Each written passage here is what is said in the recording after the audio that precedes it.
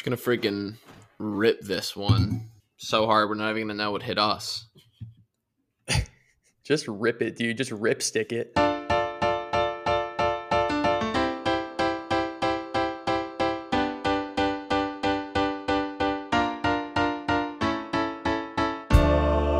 Welcome to Footy Fellas. Welcome to Footy Fellas.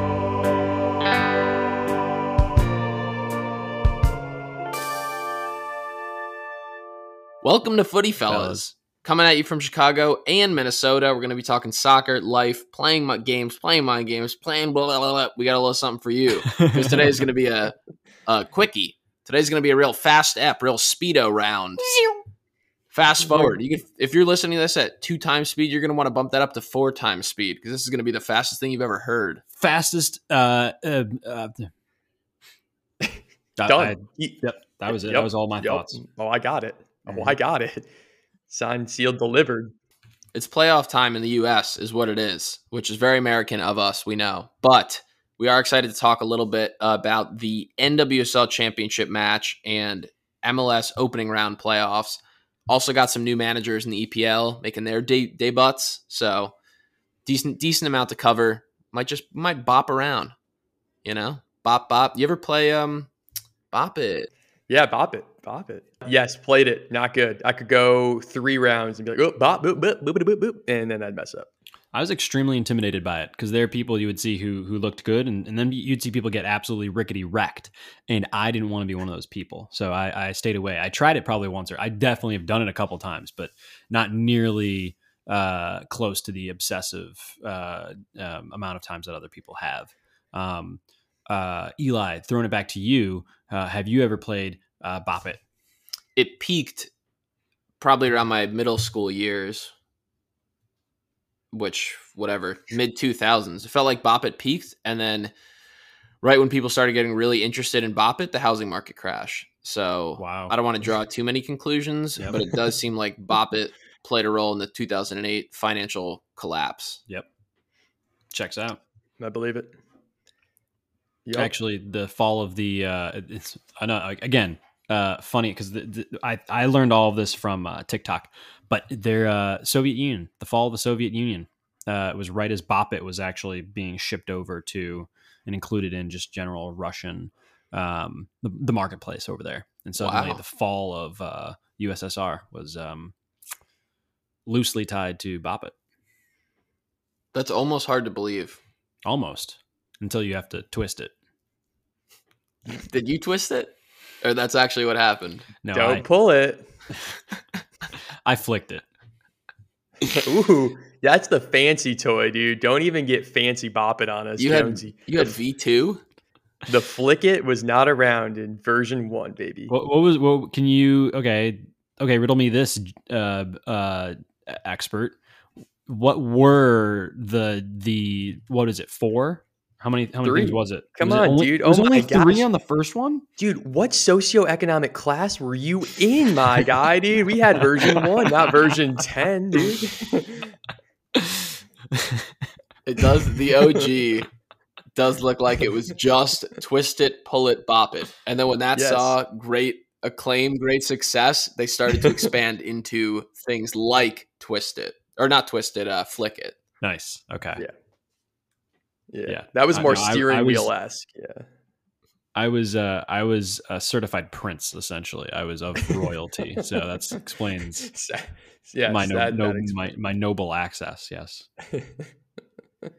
Without the new Formula One wheels becoming Bop Its, like being sponsored by the same company, though, I think they would have gone under. It's huge that they got that deal in the mid-2010s after the financial ruin connection, which pretty much sent them down into the deeps. It sent them to say F it, almost. And they weren't going to put that in the toy, but that is what they were saying in the boardroom when they were about to file for bankruptcy. Bankruptcy It. Nice. Was actually going to be their new toy. But thank God that F1 agreed to bring Bop It back to their grid as steering wheels. Do you think the Bop It Corporation, do you think they had to, it was mandatory that they had to like, bop it, any verb that they kind of used, and that was just like a thing in the marketplace? Like, and then it led to like really tough conversations about being fired. Like, you have to leave it, get out it. You have to drop your things off it. You have no health insurance it. Just brainstorming. A couple managers were stuck in that position in the Premier League, right, Eli?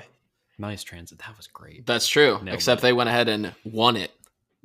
So they did a bit better. Let's bring it back to Bop It for a second here.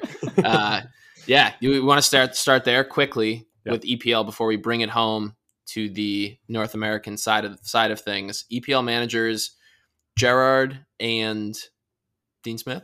Who's the other new EPL manager I'm blanking on? Yeah. Dean Smith on Norwich. Great call. Watford is Ranieri. Wait, for Norwich? Dean Smith is Norwich? Yep. I don't know if I realized that. Wow.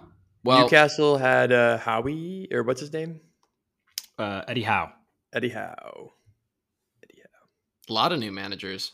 Which game should we start with? So wins all across. Did they all win? No. Not Newcastle is winless, my guy.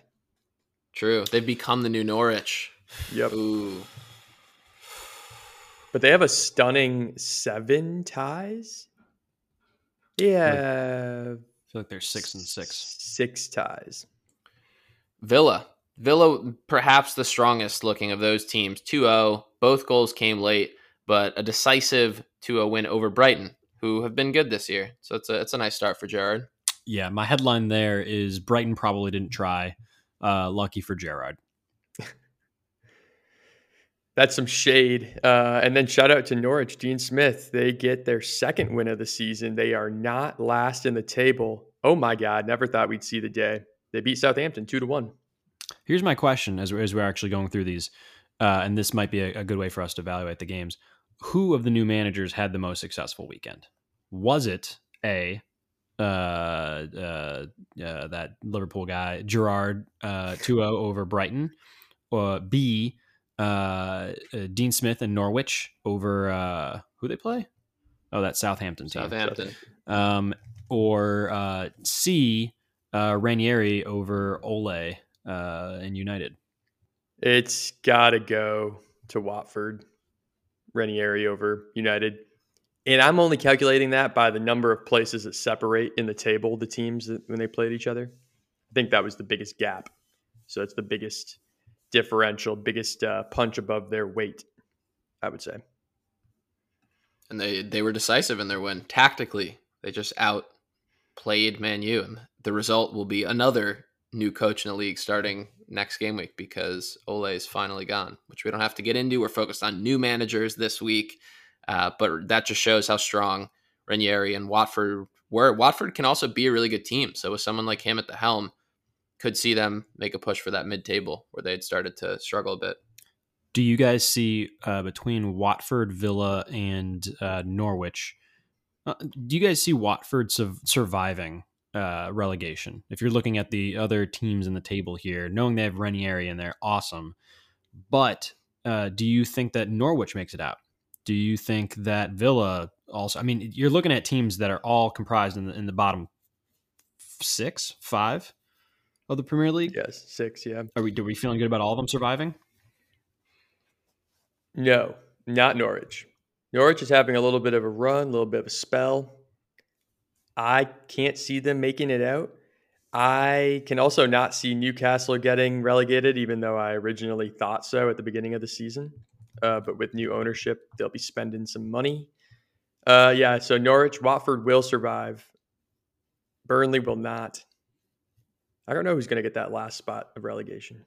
We were saying, Jones and I, last weekend, that imagine if Newcastle were fine going down just to have their own career mode and like put in a lot of money, have a feel-good season, win the league, win the championship easily, come back up. A lot of new players. The toughest thing is the salary cap, or not the actual cap, but spending once you're in the championship versus the Premier League might not even be an issue for them. They might say, screw it. We knew what we were getting into and we're just going to win the championship if we get relegated. Yeah. And the potential, I don't think that they would, as it seems like a lot of players do tend to actually go down with their team if they do go down. But I do wonder if a guy like St. Maximin or anyone else they may pull in over the winter transfer window have clauses in their contracts that have them, allow them the ability to leave and go to a Premier League club so they can stay in the top performing league. So I'm curious about that. I mean, out of all of those new managered clubs in the bottom six, Villa has the most talent across the board, you'd have to say, with Ings and Watkins up top and Mings across the back line, Konza. Like they were a very solid team last year. Were they top half of the table? Right around there? Yeah, I think top so, half of the table.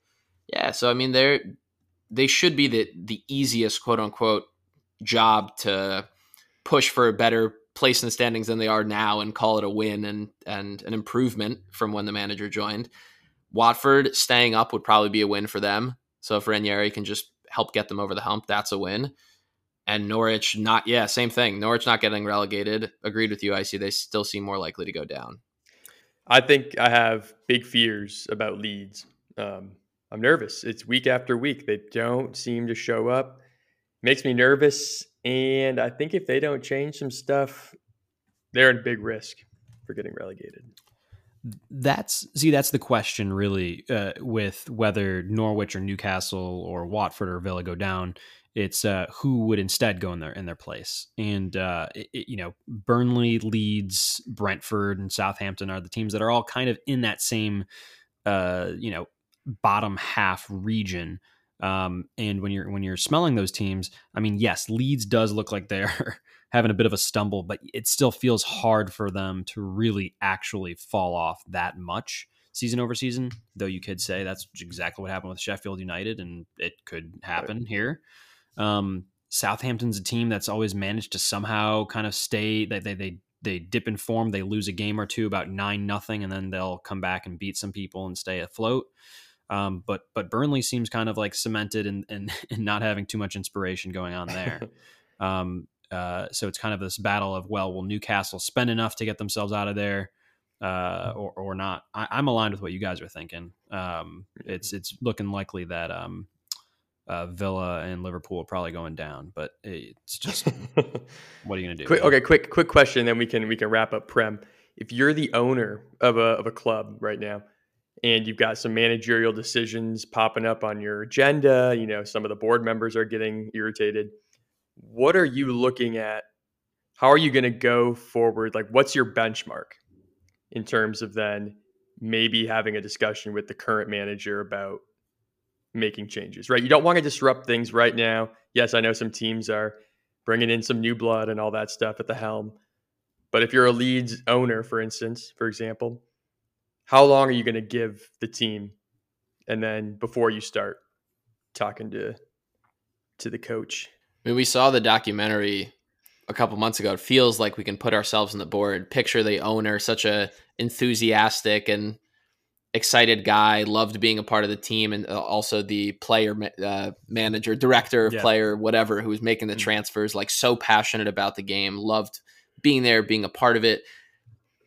It feels like there's zero chance they sack Bielsa unless they lose, 10, 15 straight, something extreme, because of what he did for them last year, because he is that good and he's that passionate of a coach where he matches their energy. Like, I don't think they can find someone midway through the season that will bring what he brings. So I don't think you make any serious changes, maybe player-wise, in the winter transfer window.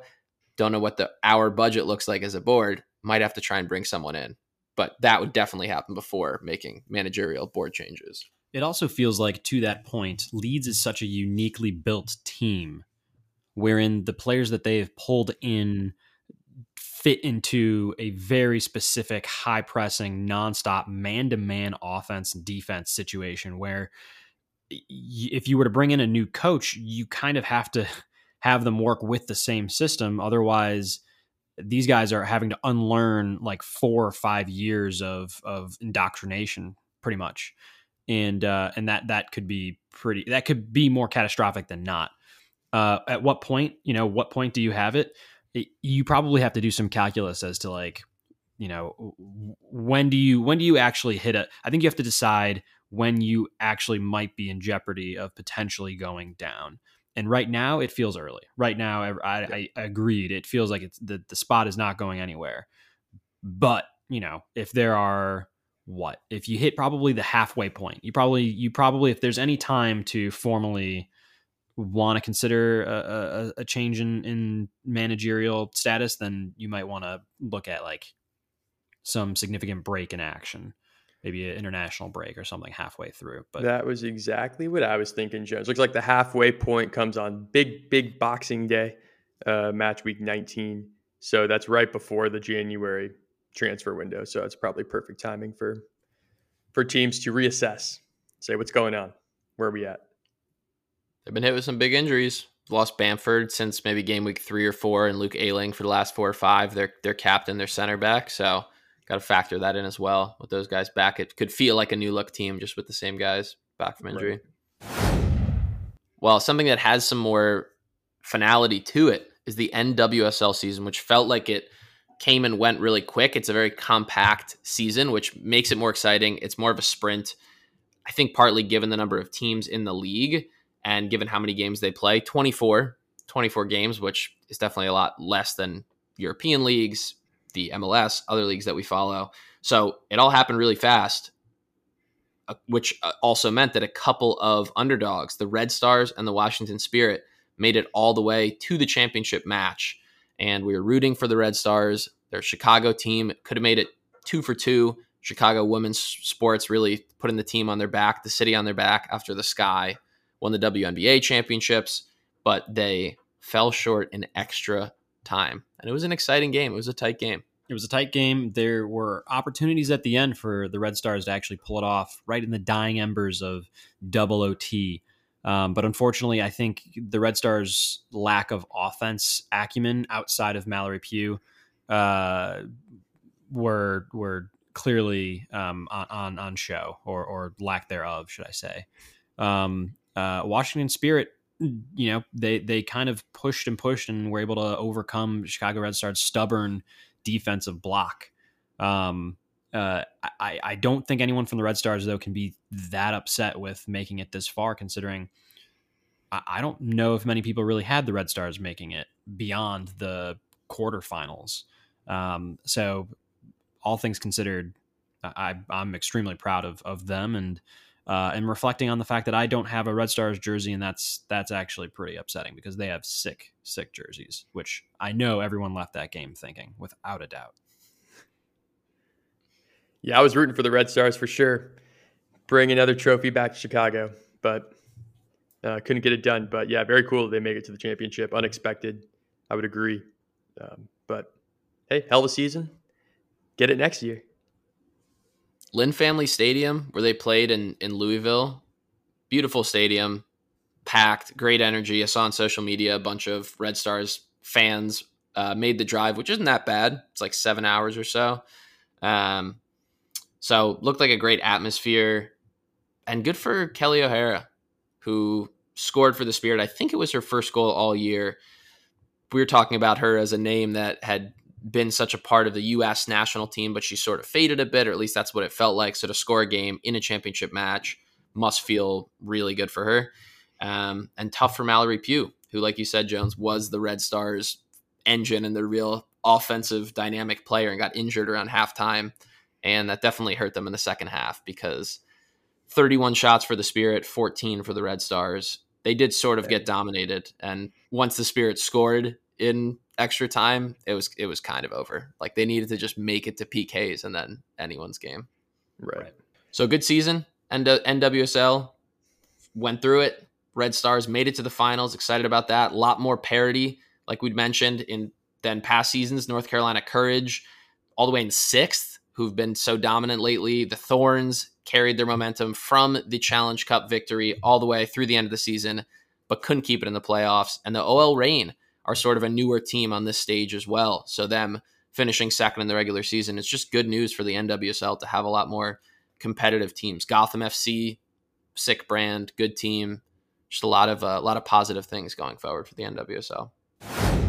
MLS playoffs. Say your piece, Icy. You can keep it brief. We all watched that game. We live streamed part of the game. Minnesota United. It was just brutal.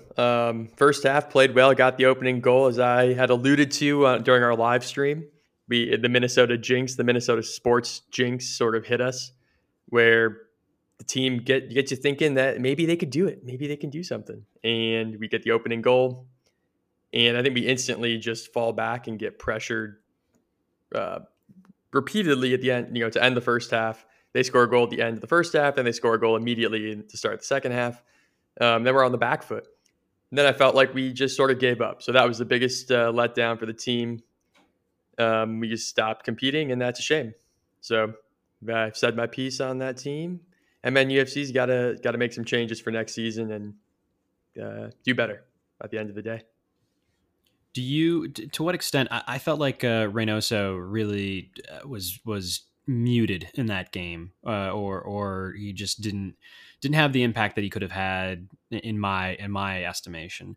Do you feel like he underperformed? Do you feel like he is at all to blame for a lack of offensive output by the Loons, or is there a different story to be told? Yeah, I wish soccer were more like the NBA in terms of you could have a LeBron James on your team and they could carry you to victory. But soccer is much different, and you cannot really have the one player to carry you. It's unfortunate that our team is so centered around one player, where Portland could man mark him the entire game, shut him down, frustrate him, foul him constantly, and he did nothing. He didn't do anything too substantial. But at the end of the day, the team did not play well. Portland had better strategical tactics, I guess I would say. They pressed well. We were flustered. The midfield, we got dominated. And so at the end of the day, we got worked, and it's a shame, but it is what it is. Reynoso he could have done more, but it was hard. Got worked. Time to get back to work in the offseason, come back stronger. Did you catch, Icy, the first game of the playoffs, Union Red Bulls? Did you catch the game-winning goal in that game? I did, thanks to you. Yes. Outstanding. Ripper. Potential goal of the week, I hear.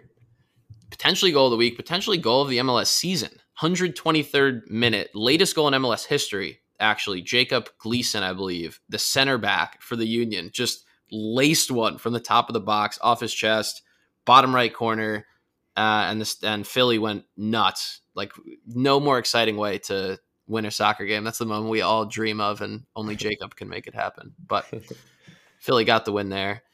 We ended up watching a good amount of that second half, so it was kind of funny seeing that goal all the way at the end when we thought it was going to PKs. Nice. NYCFC took care of Atlanta United. They're moving on. Sporting Kansas City, another potential goal of the week from Zusi there in that game, and they took care of Vancouver. So New England, NYCFC is kind of a fun East Coast rivalry match in the semis there in the Eastern Conference. It does feel almost poised. I didn't watch nearly enough of the NYCFC season, let alone that game against Atlanta. But it does feel like those are the games that those top seeds are poised to get knocked off. You come off a nice emphatic win, something that has the team really grooving and believing in itself. Similar with Portland. If I was Colorado, one of the commentators was asking, would you rather be Colorado or Portland? Would you rather be coming off a win and then rolling in like 4 or 5 days later into Mile High? Or would you rather have been playing or not been playing for like 3 weeks and then have a team come in off of a competitive match? I think the location, in Colorado, it could be advantageous, but nonetheless, watching Portland in their performance, I would be intimidated if I were Colorado, and similarly in New England, I would be a little worried with NYCFC coming in. MLS playoffs are delivering fun action. Any final thoughts on this week's games? Nashville, Orlando City, Seattle versus Real Salt Lake. Sticking with the favorites there. Dan, our boy Dan. Come on, Dan. I'm going to be watching that game tomorrow, I think. I haven't watched Nashville FC play too much this regular season, but they're finally scoring goals. I know that was one of Dan's big priorities. The team's got to score. We're solid on defense. Let's get it going. And they're doing it, and they're looking good. So I expect to see a great performance from Dan, maybe a goal or two dedicated to Footy Fellas, but we'll see. The T-shirt underneath just has our logo. No one, literally no one gets it. would be sick. He gets super excited, runs to the corners, ripping his shirt off. It's got the Footy Fella logo below. They're up like 4-0, so no one cares. Like no one's running. Camera pans away. Right. We can't even find it online. He calls us up, guys. You see it? I did it for you, and we just can't find images of it anywhere. Well, we don't answer because we're like, who's this? Yeah, we don't take that call. Well, one thing that people don't know about is that Pulisic had the man in the mirror shirt. Below his shirt was Footy Fellas, but they panned away. It's branded. Yeah. Yep. Below on the same shirt, he had a T-shirt underneath the T-shirt. He had 3 layers. So below the man in the mirror shirt, he had a Footy Fella shirt. Yeah. You can see the watermark if you look closely through the shirt. You can see the Footy Fella, the branded logo. Was he wearing Footy Fella socks underneath his soccer socks? I heard rumors. Yes. Mm-hmm. Explains his ability to finish. Yup. Like us finishing right now. There's a goose egg, not a goose egg, a golden nugget for you. Nice. What's it called with movies? Easter egg. Easter egg. A golden goose egg Easter egg. If you've listened this far in the episode, Pulisic giving a shout out to Footy Fellas in case you missed it. Should we end with our starting 11 Thanksgiving plate? That was kind of fun yesterday. Just around the horn. I think it's fun. It's fun for the listeners. Let's give them a good starting 11. Jones, we're first position. Well, I'm going to start us up at the top. I'm going to start us up at top. I think a striker, someone who's going to, find the goal, is going to be effective, make the runs in the lanes, and maybe even play off every once in a while. Everyone's favorite superstar, Pumpkin Pie. Absolutely glamorous, super sweet, sick moves. Gonna hit you some bangers. Absolutely, 100%. Okay, let's drop in the mid real quick. I'm going to go cranberry sauce as the glue to the plate. It's the messy, the jobby of the plate. It's going to be intermingling with all the different foods, assisting them, complementing them. It's a wonderful player on that plate. Cranberry sauce. Pumpkin Pie at the heart of the defense. We're going center back. Pumpkin Pie. Hardy always delivers, and you can trust it because it's solid. I don't personally like it, but I know it's revered as a staple of the Thanksgiving meal, which you need at center back. What pie did I put up top? Do you say pumpkin pie? Did I say pumpkin pie? I think you did. Well, I was thinking about my dessert and didn't hear yours. My star. We can have 2 pumpkin pies. Yeah, we can have 2. No. I'm going to think for a couple of minutes. Eli goes stay silent. I just need to think for a couple of minutes. We'll go apple pie because that's a pie that I actually like. Pumpkin pie sucks. Like I would never have said pumpkin pie. I was just being nice, right. But like pumpkin pie should not be in our starting 11. All right, you again, Jones. Could just be a whole pie. Let's just do a bunch of pies. I'm gonna do a rhubarb pie. It's gonna be a right back. Let's go. I'm gonna go. We're gonna go string beans. I think I mentioned this on the live stream. It's a pretty intuitive pick, but the string beans are gonna be your wingers. No brainer. They're going to be thin, spicy, and down the nicey line. Doesn't rhyme. What you got, Icy? All right, next we've got a defender right next to our apple pie. It's going to be stuffing. It's just going to absolutely shield all the gravy and cranberry goodness from dripping off the plate. It's going to suck up all the moisture. I know people hate that word, but oh well. It's here. It's Thanksgiving, and stuffing. Big defender. Let's go with the soup out left. I haven't decided what soup yet. Maybe sweet potato soup. Another thing that I hate. But that's why I'd want it on my team because I know that it's going to be feisty, slippery down the line, potentially find its way on the end of some meals, kind of work combo play, good little 1-2s with some other dishes with some of that stuffing. Center back's looking for it deep. We're going sweet potato soup at left. At left, mid. Left back, mid. Nice. I'm throwing a good old mac and cheese. All right, get a good hearty mac and cheese. Going to clog up your arteries and the midfield as a defensive mid, and really it's going to sit in front of stuffing and what do we got? Apple pie back there. It's going to sit in front of those guys and help ensure that we get the shutout. I know. I feel like we got a different. I feel like our goalie is going to be pretty solid too, but mac and cheese will probably hold down the midfield there. All right, so we've got, what's our formation? We've got 2 in the back right now, 4 in the mid, 1 up top. I'm going to add a third defender. I think we should stick with 3 defense, maybe go 3-5-2 or something like that. But my third defender is going to be mashed potatoes, another hearty plate item, Thanksgiving item. It's going to, again, protect the rim of the plate from overflowing with the juices. It's going to work really well with the stuffing. So mashed potatoes. Plenty of moisture and juice on our squad from Icy's end, which you just love to hear. Mm-hmm. We'll go cauliflower up top to pair with pumpkin pie. Nice. Because they just go so well together. Yeah.